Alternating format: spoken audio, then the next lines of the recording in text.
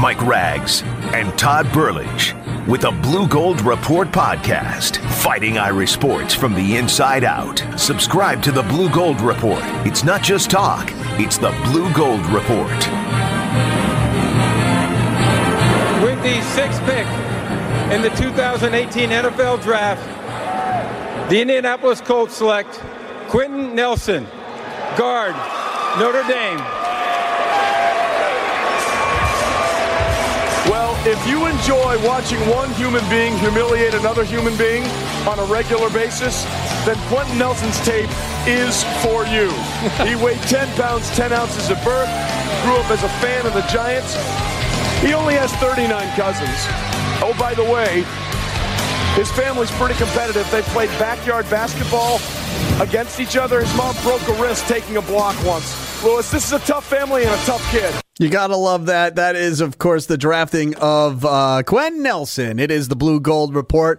2 picks in the top 10, people. How about that? I'm Mike Rags, going to bring in our good buddy Todd Burlage here in a second. I do want to remind you, as always, the Blue Gold Report is brought to you by D.O. McComb and Sons. And if you're podcasting this, make sure you share us, you like us, you rate us, you subscribe to the Blue Gold Report podcast. We do this every week. So I just, full disclosure, we record on Friday afternoons for the weekends, and the first round of the 83rd NFL Draft happened last night. So some of you, by the time you hear this, some of the questions will be answered from the weekend, but we hope you enjoy it nonetheless. Yes, not since 1993 have 2 Notre Dame Fighting Irish football players been drafted in the top 10. Rick Meyer went 2, Jerome Bettis went 10. Well, it was Quenton Nelson going 6 and McGlinchey going 9, I believe it was, or 10. Was yes, it? Sir. And 9 to the San Francisco 49ers. So it was a fun night for Notre Dame early, and let's hope they get some more guys in for the next couple days. You heard his voice. It's our good buddy from Blue Gold Illustrated, lead writer for all things Notre Dame, Todd Burlage. Todd, I'm a little surprised they both went in the top 10, but nonetheless, they're in good landing spots, both protecting very valuable quarterbacks. Yeah, first time in Notre Dame history that 2 offensive linemen went in the top 10 in the same draft. Also, only the third time in the last 60 years that 2 offensive linemen from the same team went in the top 10. So, yeah, indeed. I think it was interesting that Mike McGlinchey's stock kind of skyrocketed late after it had fallen. Sure. It's so funny. This draft is so interesting because you don't do a darn thing, and yet your stock drops and then rises on draft day. So good for him. It was a fun night for Irish fans. All you have to do is look at what happened with the quarterbacks alone as Darnold dropped to my Jets. So I was in a good mood last night. When the Browns became the Browns again and picked Baker Mayfield number 1, I was a happier man, Todd, because I didn't want another Big 12 quarterback, although I do have another USC quarterback, although nobody cares because this is a Blue Gold Notre Dame podcast. I do want to give you a heads up. We got to talk about that spring game. A lot going on in the spring game. It was a good-looking day out there at the stadium. We've got college basketball has this committee. They're changing some rules. They're doing some things. They have some recommendations. We'll break that down towards the end of the show as well. And obviously, wall-to-wall draft stuff with Quenton Nelson going to the Colts and Mike McGlinchey going to the 49ers. You know, like I made mention, you got a guy coming back from major surgery with the Colts, and you got a guy who's a newly anointed $1 million man for the 49ers. These guys got major jobs to do. We're going to break down some of the draft stuff and what could happen on the next couple of days with Scott Wright from draftcountdown.com. He'll join us in a couple of minutes. But we start out every show as normal. Before we get to Blue Gold Nuggets, though, we unfortunately had a death in the family. Let's just call it as it is this last week. Some sad news coming out of Notre Dame, huh, Todd? Yeah, 25 years old, Kona Schwenke. He was actually one of Brian Kelly's first recruits in 2010. Died in his sleep. Had actually been working out for NFL teams most recently the Atlanta Falcons. Was playing in that spring league. He actually had a sack of Johnny Manziel in said spring league on April 7th. So, I mean, his health seemed fine, but he died in his sleep at the age of 25. He was here from 2010 to 2013, 31 games he played, 30 total tackles, was a member of the 2012 National Championship run team, qualified for the National Championship game, obviously didn't win it. As a senior in 2013, it was his best year. He had 23 total tackles. Solid defensive lineman, never a superstar, but a solid defensive lineman. A bit of a journeyman on some practice squads in the NFL.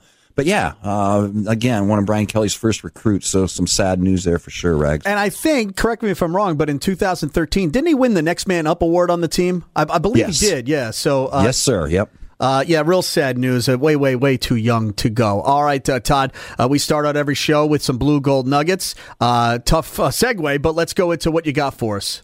Yeah, 3-pack as usual. Nick Watkins, the senior cornerback who vowed that he was going to stick it out. It's fifth year.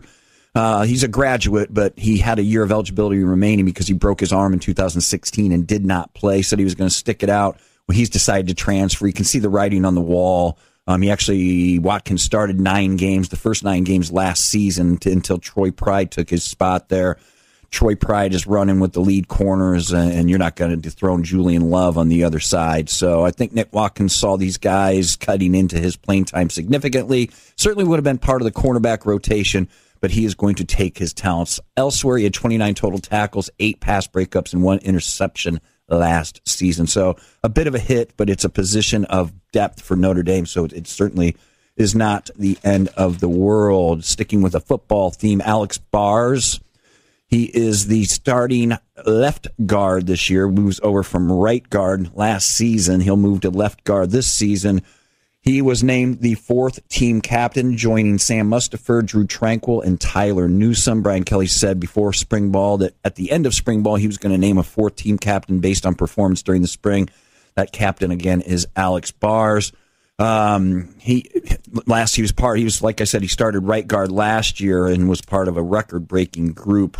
Single season rushing yards, 3,503, and then 6.3 yards per carry, also a program record, breaking the 6.2 yards per carry in 1921. He's kind of a nondescript guy, but as an offensive lineman, that's how you want to be. You obviously don't want to make a bunch of headlines for sure. So, moving on to some college basketball here. A couple recruits for Notre Dame, incoming recruits. Prentice Hub, a point guard, and Robbie Carmody, a shooting guard. Those two will participate in what is really the original all-star game for high school kids. It's called the Capital Classic. It's a big deal. A lot of Notre Dame players, including John Paxson, Kelly Tripucka, have played in this game over the years. It's a big deal. Basically what it is, it's the all-star team from the D.C. area. That's how Prentice Hub qualified for it, versus a team from the rest of the country. And that's where Robbie Carmody, a Pennsylvania Mars from Pennsylvania player, that's how he made the team. So I believe this is the first time that 2 Notre Dame players have been in this game at the same time. But it is kind of a big deal. It's this weekend, and we'll keep an eye on it. And those are your Blue Gold Nuggets. All right, everything running in 2s. Let's talk about the draft last night. We're going to bring in Scott Wright here from DraftCountdown.com. Talk about what happened last night, what could happen for the rest of the weekend. You know, the biggest thing I got out of it was, you know what? They both got picked by teams that need help just protecting valuable quarterbacks. Yeah. And here's how highly touted Quentin Nelson was. Normally, guards don't get picked this high. I think it was the first time in nearly 2 decades that a guard went this high. And the pick was so quick, Todd. I mean, it was almost like, look, why are we trading down? We got Andrew Luck here. We've got this stud. Let's get him. He's right up the road. It'll take a bus ride down here. We don't have to pay for any airfare. Let's just get him down here. And it was just a perfect fit as Quentin Nelson protects Andrew Luck down with the Colts. Yeah, and you're exactly right. Nelson's parents actually bought a place in Syracuse, Indiana, probably on Lake Wawasee, I assume, and moved here so they could follow their son play at Notre Dame. They don't have to sell their house now either. They can stay there and run down and watch him play and still check out the Notre Dame games for sure. And you mentioned how long it's been since a guard went this high. You have to go all the way back to Bill Fralick. He went number 5 to Atlanta in 1985, so that goes away. That's a ways off for sure. And first top 10 guard period since 2013. A couple of them went in the top 10 that year. North Carolina's Jonathan Cooper went number 7, and Alabama's Chance Warmack went number 10 in that draft.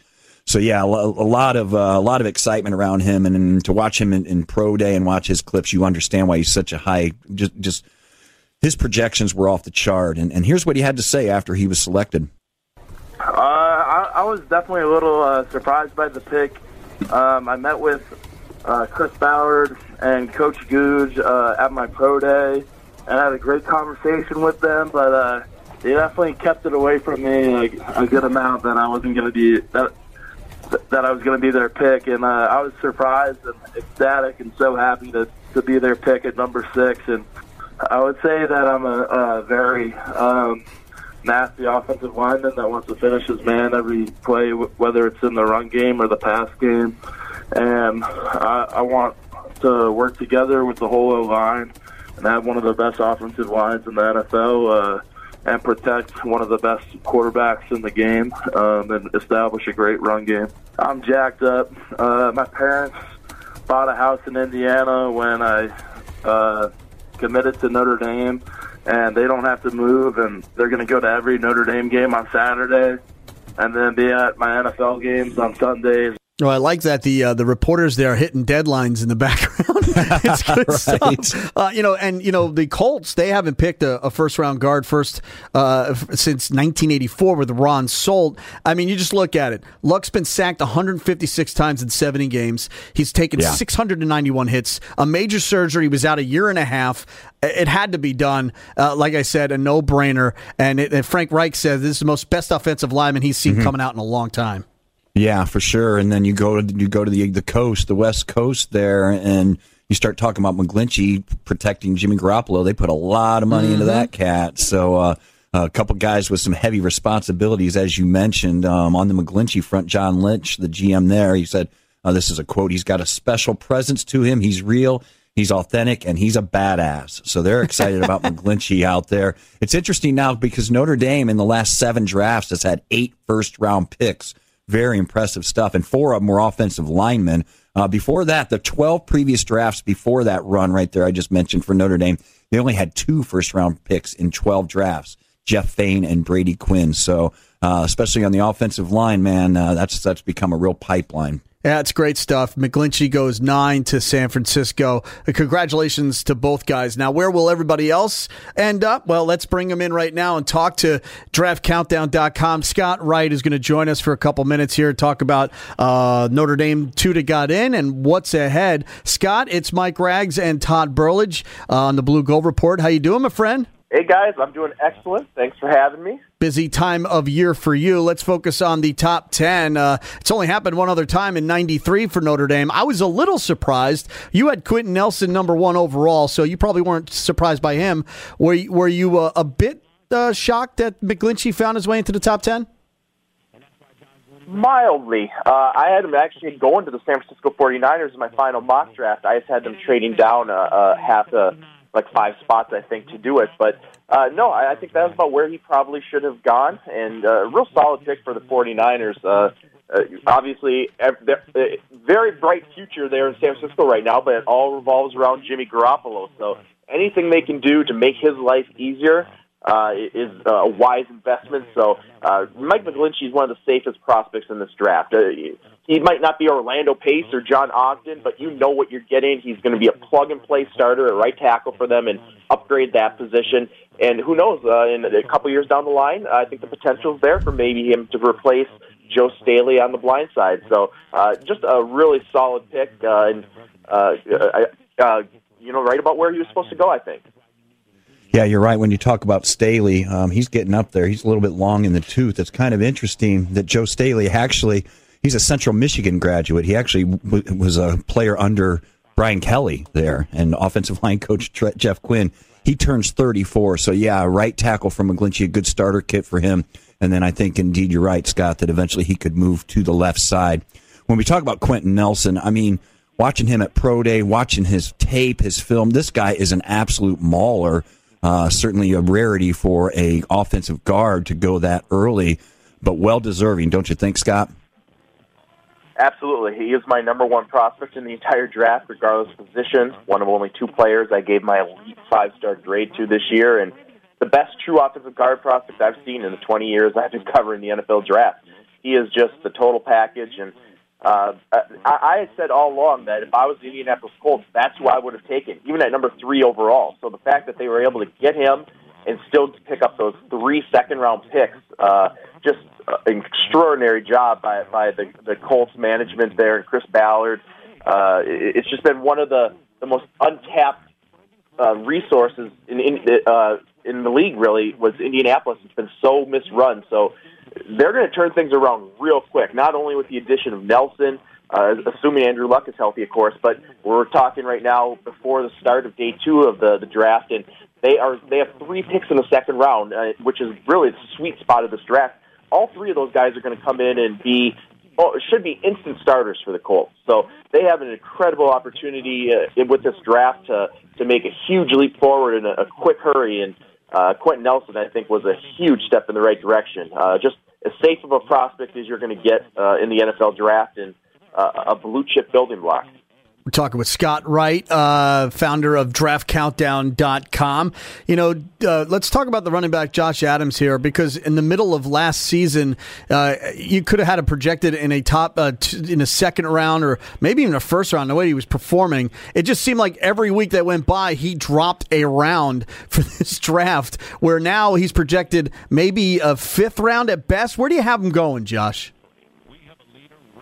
Yeah, I have Josh Adams going in the middle rounds, actually. He's my number 12 running back, and he's probably going to be a 4th or 5th round pick, but he's also has the potential to vastly outperform that draft slot. Now, with running backs, it's not just about talent, but it's also about opportunity, so he needs to go into a situation where he'll have a chance to get maybe compete for a starting job, but the whole thing with Josh Adams is durability.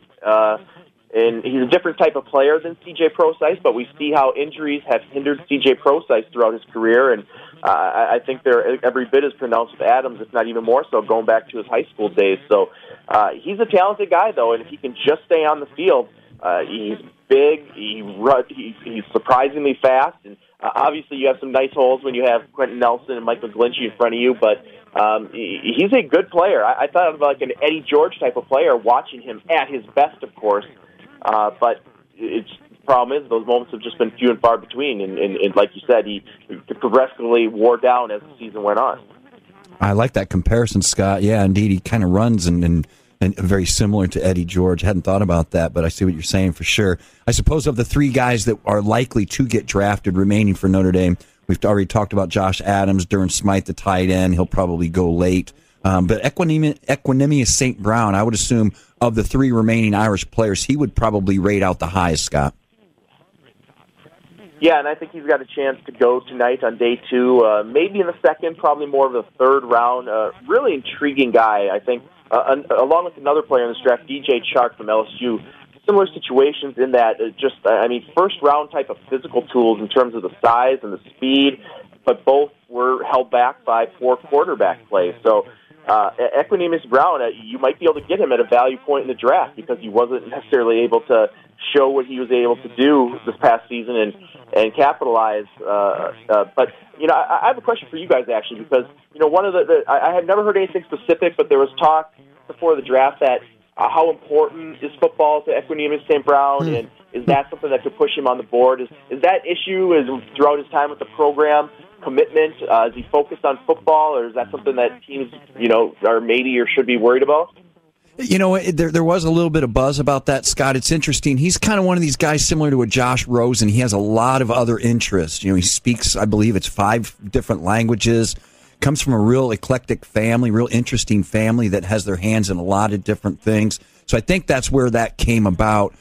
And frankly, sometimes it showed here on the field. You wondered, and in practice, you wondered if he was all in. That was one of the knocks on him here. So to be honest with you, I think there might be a little something to that.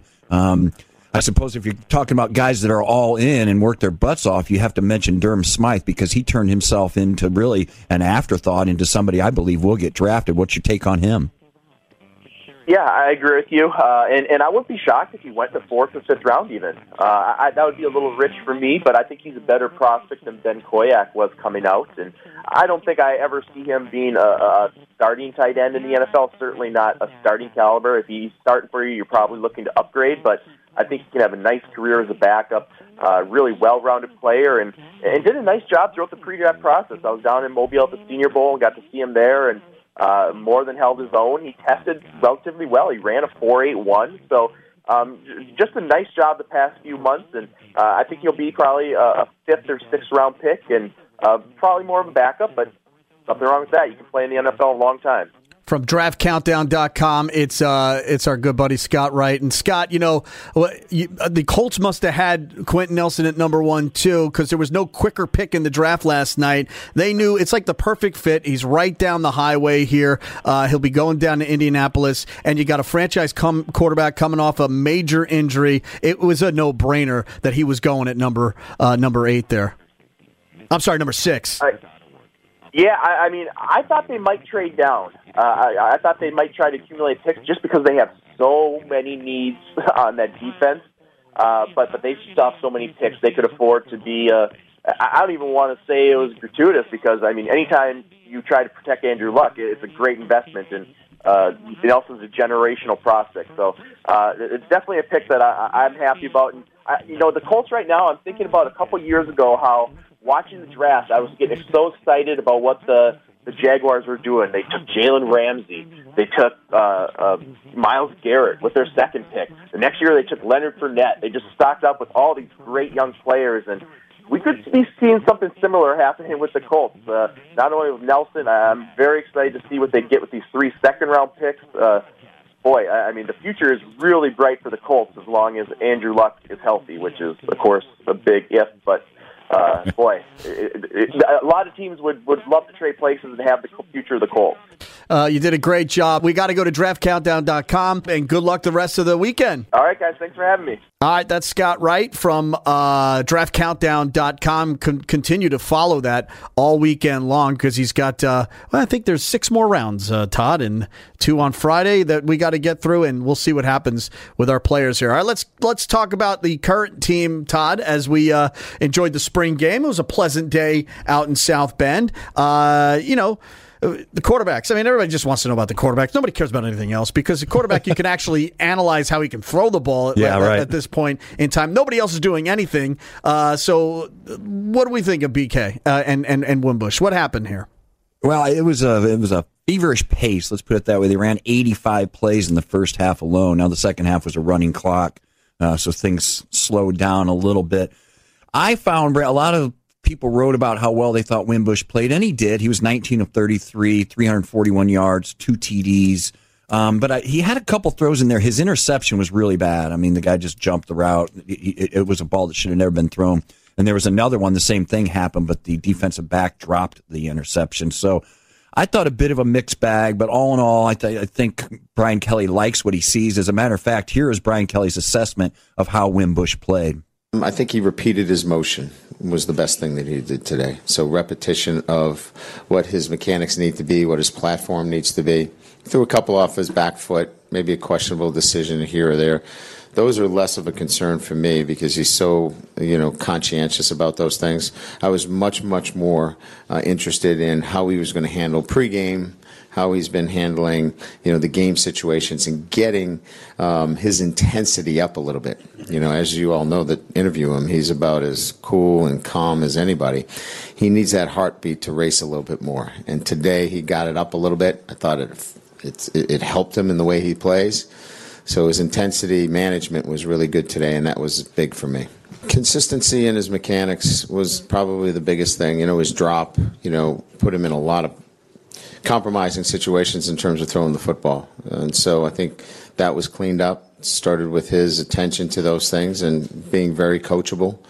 And then repetition, doing it consistently, play in and play out. So we're not there yet, but we made a huge jump forward. Last spring I told him, I went home, I didn't feel so good about the way you played. I think I'm going to go home and feel a whole lot better today. Oh, well, that's nice. That might be the nicest thing BK's ever said about a quarterback at Notre Dame. Look, there's a lot of question marks, especially on offense, especially at running back here, Todd. We got a lot of guys, got some growing up to do and put the big boy pants on. From what you can assess, and again, it's April on a spring game. Have you seen any maturity? Have you seen some development there? Yeah, and that's what I went into the spring game looking for. There's a handful of guys, and I'll run down the list, that they do, Rags, you hit on it. They need to grow up. It's time. They've been in the program for several years now.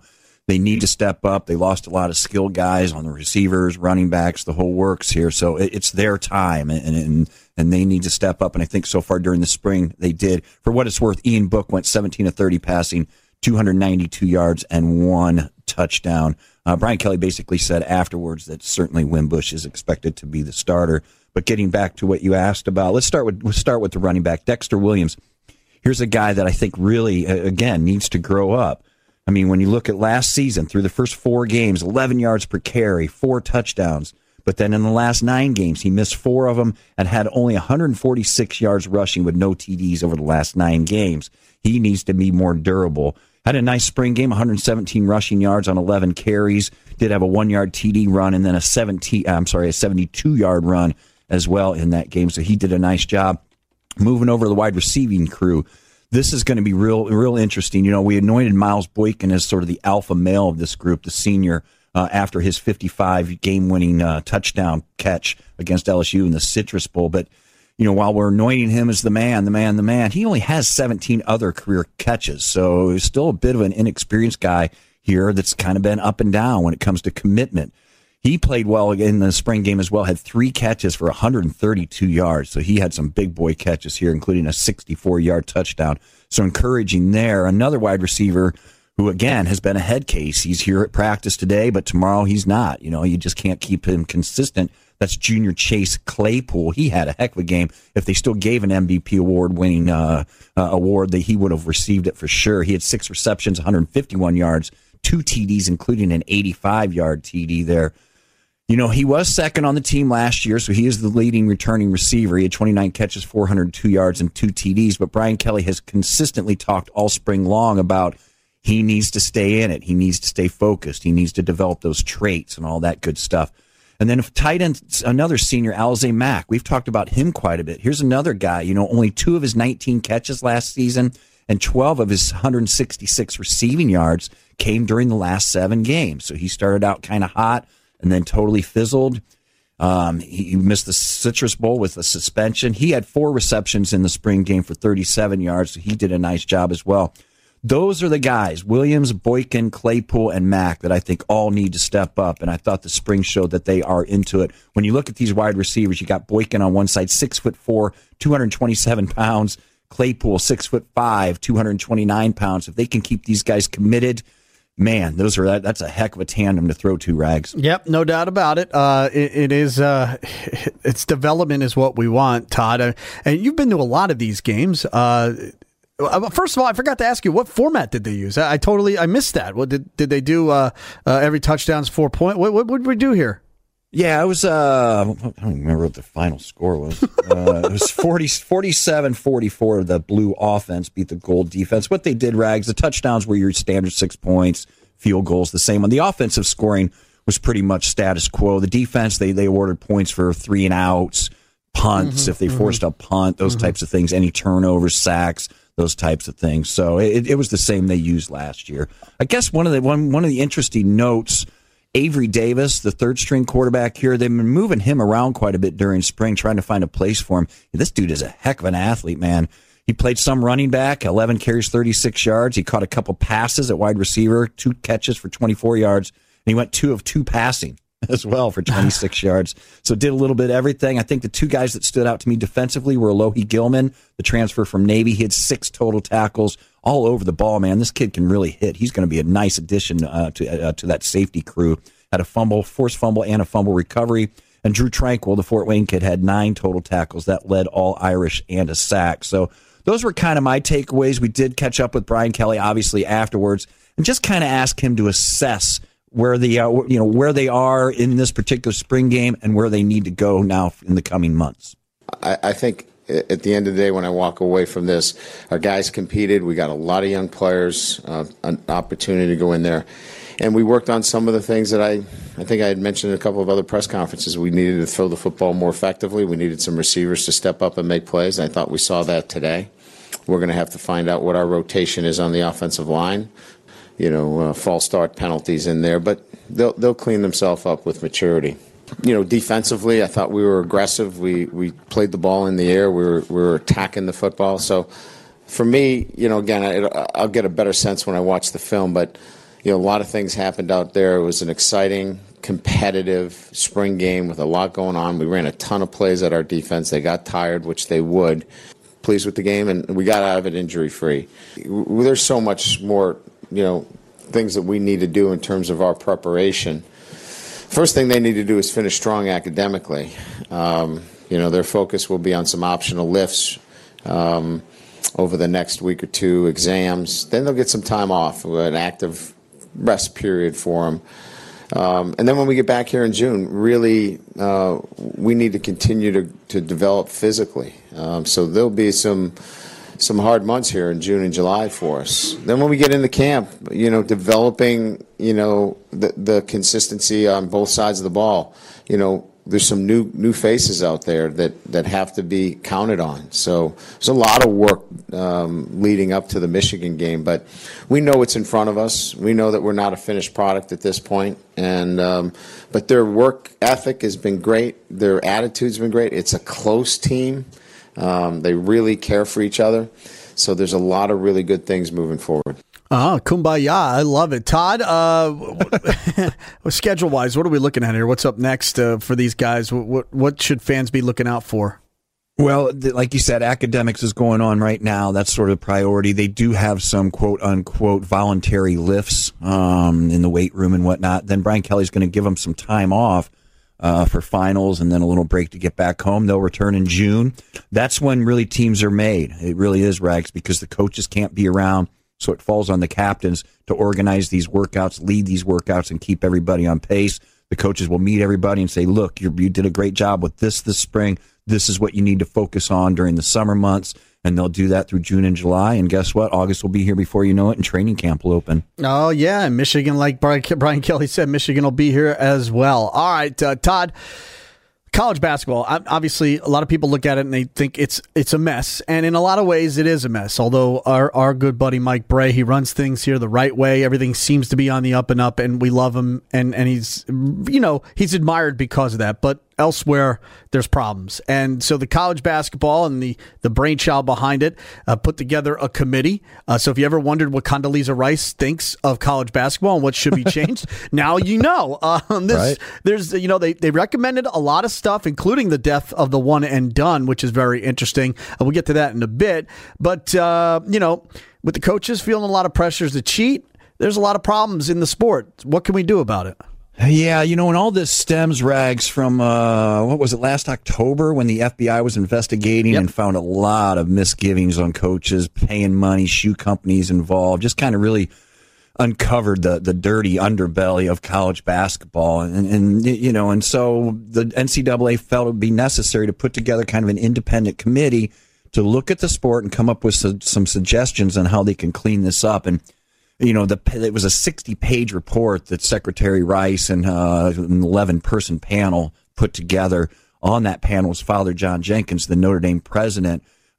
So basically, to highlight what happened, you mentioned the one and done. They're going to look at that and just what we can do with the high school kids. We'll talk about that in just a little bit. But I think the other part of it, too, was very harsh penalties for these coaches that cheat and do different things. They're talking about a 5-year ban. A 5-year ban from any postseason if they find something bad. And they're even talking about a coach getting kicked out for life. So they're not messing around with these punishments. The NCAA will vote on all this in August. And from what you can gather from Father Jenkins and everybody else, I think a lot of this will get approved. Here was Father Jenkins. This was his take on what he thought the whole process, how he thought it played out. I think many of the coaches are saying, save us from ourselves. That coaches, they have high-profile jobs, they get compensated, but they're one bad season away from getting dumped. And so there's a incentive to push the edge. And I think if we have a set of sanctions and punishments, and frankly, presidents need to take responsibility, and ADs need to take responsibility, then everybody's on the same page, and a coach won't be tempted to kind of just cross that line that's going to get the program into trouble. So I hope that's a result of this. It's a steep hill to climb. Let's not declare victory. And the NCAA has a lot of responsibility. We all have a lot of responsibility. It's a steep hill to climb, but I think we're better off today than we were yesterday. I think it will require a commitment. So I wouldn't place odds on it, but I think there's as someone once said, I've quoted, never waste a good crisis. And I think this is a crisis, and we can use it to make college basketball better. It's a wonderful game, and I do think I love the pro game, but I think it's a different game in college. And it's young kids, people on campus colleges playing a game. It's a great thing. It's worth saving, but it will depend on all of us, on the NCAA, and we're the NCAA, to get it done. So I'm optimistic, but we've got a long way to go. You know, the one criticism of this report and these recommendations was that it didn't do anything to address really the biggest issue in college sports right now, and that's paying players or allowing them to at least make money off their likeness and images. As the colleges and university presidents and ADs make so much money off these kids, it was interesting that they kind of punted on that topic, and it kind of hit home actually this week for Notre Dame, very much so, as Arike Ogunbowale. I can never say that name. Thank you, sir. I should know it by now. My word. You know, she was invited to participate in the all-athlete Dancing with the Stars. She was one of 10 contestants, and the NCAA had to really look at this.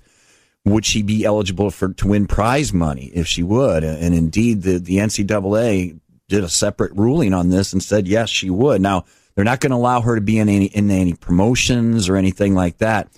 But she probably can't wear blue or gold either, right? She probably can't take on the likeness of Notre Dame at all, I would think. But as part of the NCAA's ruling, it said that Arike's success and her notoriety is unrelated to her basketball abilities. Now, really? So she doesn't hit the game-winning shots here. It's absolutely true. She's certainly not invited to Dancing with the Stars. We all know that, but they're going to let her do this. I think the reason is I think it's selfish in many respects in the NCAA. It's going to help exposure for women's basketball. Yeah, so I think ultimately that's why they're doing that. But they did open a door here, and they did create a bit of a slippery slope for things moving forward. If you remember, do you remember the place kicker from Central Florida, Donald De La Haye? He was the guy that was making money off YouTube, posting videos completely unrelated to football, anything he was doing. And the NCAA banned him and said, you cannot do that. So he actually retired from football. Yeah, I thought those two were very similar. So it looks like the NCAA might be becoming a little bit more flexible. So if Arike wanted to write a book about the game-winning shot, she's not allowed? She's not allowed to make. I mean, she's not allowed to make money. If she wanted to get a job at McDonald's part time, is she not allowed? I mean, she's allowed to be an entrepreneur on her own. I don't understand how they think they can enforce something like that. And I'm glad they came to their senses on at least the Dancing with the Stars. I mean, this is her own time, her own thing. Yeah. Who cares why she's a star? She's a star. Well, it's interesting because, like, if you're a musician on scholarship, you can go out and make and sell albums, and that's no problem whatsoever. But if you're an athlete, it's a totally different standard, and that's, I don't know, I suppose that's another debate for another time. But I think what I took away from this, and I like the rule here, is sort of the death of the one and done. It likely won't take place until the 2020-2021 season because that's when the contracts are up again. But what they're doing, they're basically saying, okay, now if you're 18 years old, you can go pro. So if you want to come and you want to play college ball, great. But chances are, if you're in that elite group, you're just going to go pro. And I think that'll help the college game. They're also saying, you know what, if you enter in the draft and you don't get drafted, you can come back to school. That's another recommendation. They're not setting up any time frame like if you come to school, you don't have to necessarily stay for 2 years. You can still be a one and done, but chances are those players they'll just skip the college experience altogether. And who can blame them? Talking about setting up a fund for kids if they go pro if they spend 2 years in college and they go pro and they want to come back to school, they'll get their school paid for. I thought that was kind of interesting. But again, they didn't address paying the players. But Mike Brey, he really likes this one and done thing, and he talks a little bit about how it might impact his program, basically. I really believe in 2020, the one and done will be gone, and kids will be able to go from high school right in. There's no question that the commission did a great job. First group they brought in were the NBA. That was the first group they brought in. I firmly believe Adam Silver and the Players Association feel it's time and want to help. We have been an unbelievable farm system. They've had it good with us. The NBA has had it good with us. They need to help us a little bit now, and I really believe they feel it's time. Now, if they come to us, we're not going to have the baseball rule. I don't see that happening, and I don't see 2 years commitment. So a guy could still go after 1 year, but that phenom group, whether it's 7, 10, 18, go ahead and do it. If you don't get drafted, I like the idea that you can come back. Even with kids, say I have a young man 2 year, TJ Gibbs, a year from now, puts his name in, goes all the way, he's not drafted, they could come back. The other important aspect of today's report was agents being able to be involved and being able to communicate with high school kids. That is one of the other areas that's been hard to handle. The agents getting involved with great prospects at age 14. You know, I think one of our coaches said they're recruited before we recruit them, a lot of them. And so enforcement and the agents as advisors, as we have in baseball, as we have in hockey, I think this is good new territory for us to work on. That's good stuff there, and they got to clean up that little basketball program that's not in the NCAA that these kids get grabbed and put into and get sneaker deals and all that kind of fun stuff.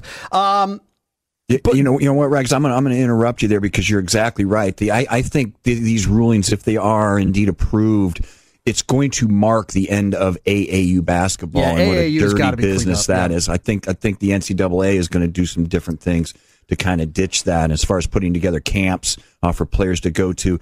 And when Bray was talking about a partnership with the NBA, keep in mind the one and done rule is not an NCAA rule. Nope. It's an NBA rule. Yep. So that's kind of interesting. A lot of people don't realize that. So indeed. And then I think we touched on it a little bit ago, Rags, the enforcement. I think these harsh penalties for these coaches. Boy, that's going to keep that's going to keep coaches on their toes, and it's going to make them think twice about some wrongdoings here and here. Mike Bray loves it as well. They weren't stringent enough. The NCAA was handcuffed as far as, probably investigation and then penalizing. So I think it was very tempting for some to really push the issue because the reward was definitely worth the risk. And I think that's one of the most powerful things that come out of this, that enforcement is taken away from the NCAA, and it's an outside entity that has an iron fist to really put it on some people. We need to have that and to deter some of the living on the edge that some coaches have felt it's okay to do. I think with enforcement moving outside and the penalties being harsher, you're going to really have to think twice if you're going to go down that road. Again, I think I'm sure we'll catch some people, right? And they'll get hammered. I'm hoping it's a deterrent, for people to say, hey, I'm not even going to go down that road as I'm running my program because it's just too costly. I don't want to sit there here and be holier than thou. I mean, we've been very confident in how we've run it. And I think a lot of college programs run it like ours and do it the right way. But there's been a few that have pushed it. And then when you see them sometimes advancing in the NCAA tournament, that's a little bit hard to swallow. I think it will level it a little bit. And I think coaches as a whole are going to be very pleased with harsher penalties. Deterrent, Todd. I like that word, and that's what I love the enforcement, because then coaches just say, "What could I? Should I?" And Mike even said it himself. The risk was not the same as the reward was higher than the risk. If they got in trouble, it's good thing. Banned for life. I have no problem with that, Todd, at all, especially on second offenses or things like that. I like those words. Yeah, I do too. And again, it's going to have to be a pretty egregious misgiving there for that to happen. But just to have that out there as a possibility certainly will serve as a deterrent. It was interesting to say Mike Bray continued on there, and he talked about how the game of recruiting will change. And I hadn't thought about this. It's pretty interesting. If you now take the one and dones out of the loop here, they're gone, okay? They're not part of the deal anymore. Now, all of a sudden, you fall to players like Notre Dame is bringing in. I mentioned two of them, Prentice Hub and Robbie Carmody, a couple top 70 players here.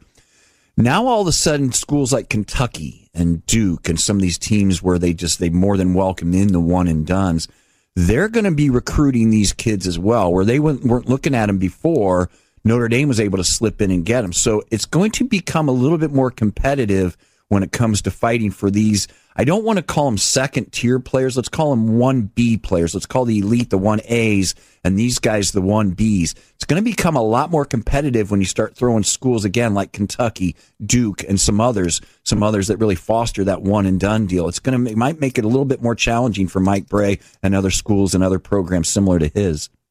Well, I'd be wary, though. There is one thing that it will affect. Yes, there might be more parity and the tournament might be crazier, but because of what's happened in the sport, the competition and the quality of play has dropped dramatically. With these new rules, it might get worse. I will just be wary. The play itself might be almost unwatchable at times, Todd, especially between the good and the bad.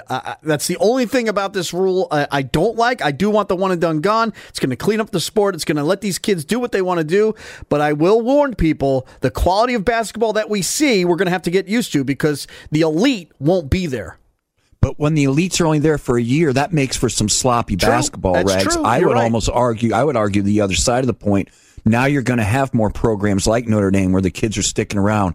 They learn to play together, and therefore it makes the game more fun to watch. So I would actually counter that the quality of play might improve. Certainly the athleticism will slip some. Well, that's what I mean. You won't see the high-flying dunks and whatnot, but I think you will see a better brand of basketball ultimately. It depends on what your cup of tea is, I guess. Yes, sir. There's no doubt about it. All right, Todd, another one in the books, Blue Gold Report podcast. Be sure to subscribe to us and share us and rate us. The more you rate and the more you like, the more people get to listen, and we'll do it again next week. The Blue Gold Report is brought to you by D.O. McComb and Sons Funeral Homes. Todd, I'll talk to you next week. All right, looking forward to it, Rags. This has been a presentation of Opt-In Productions.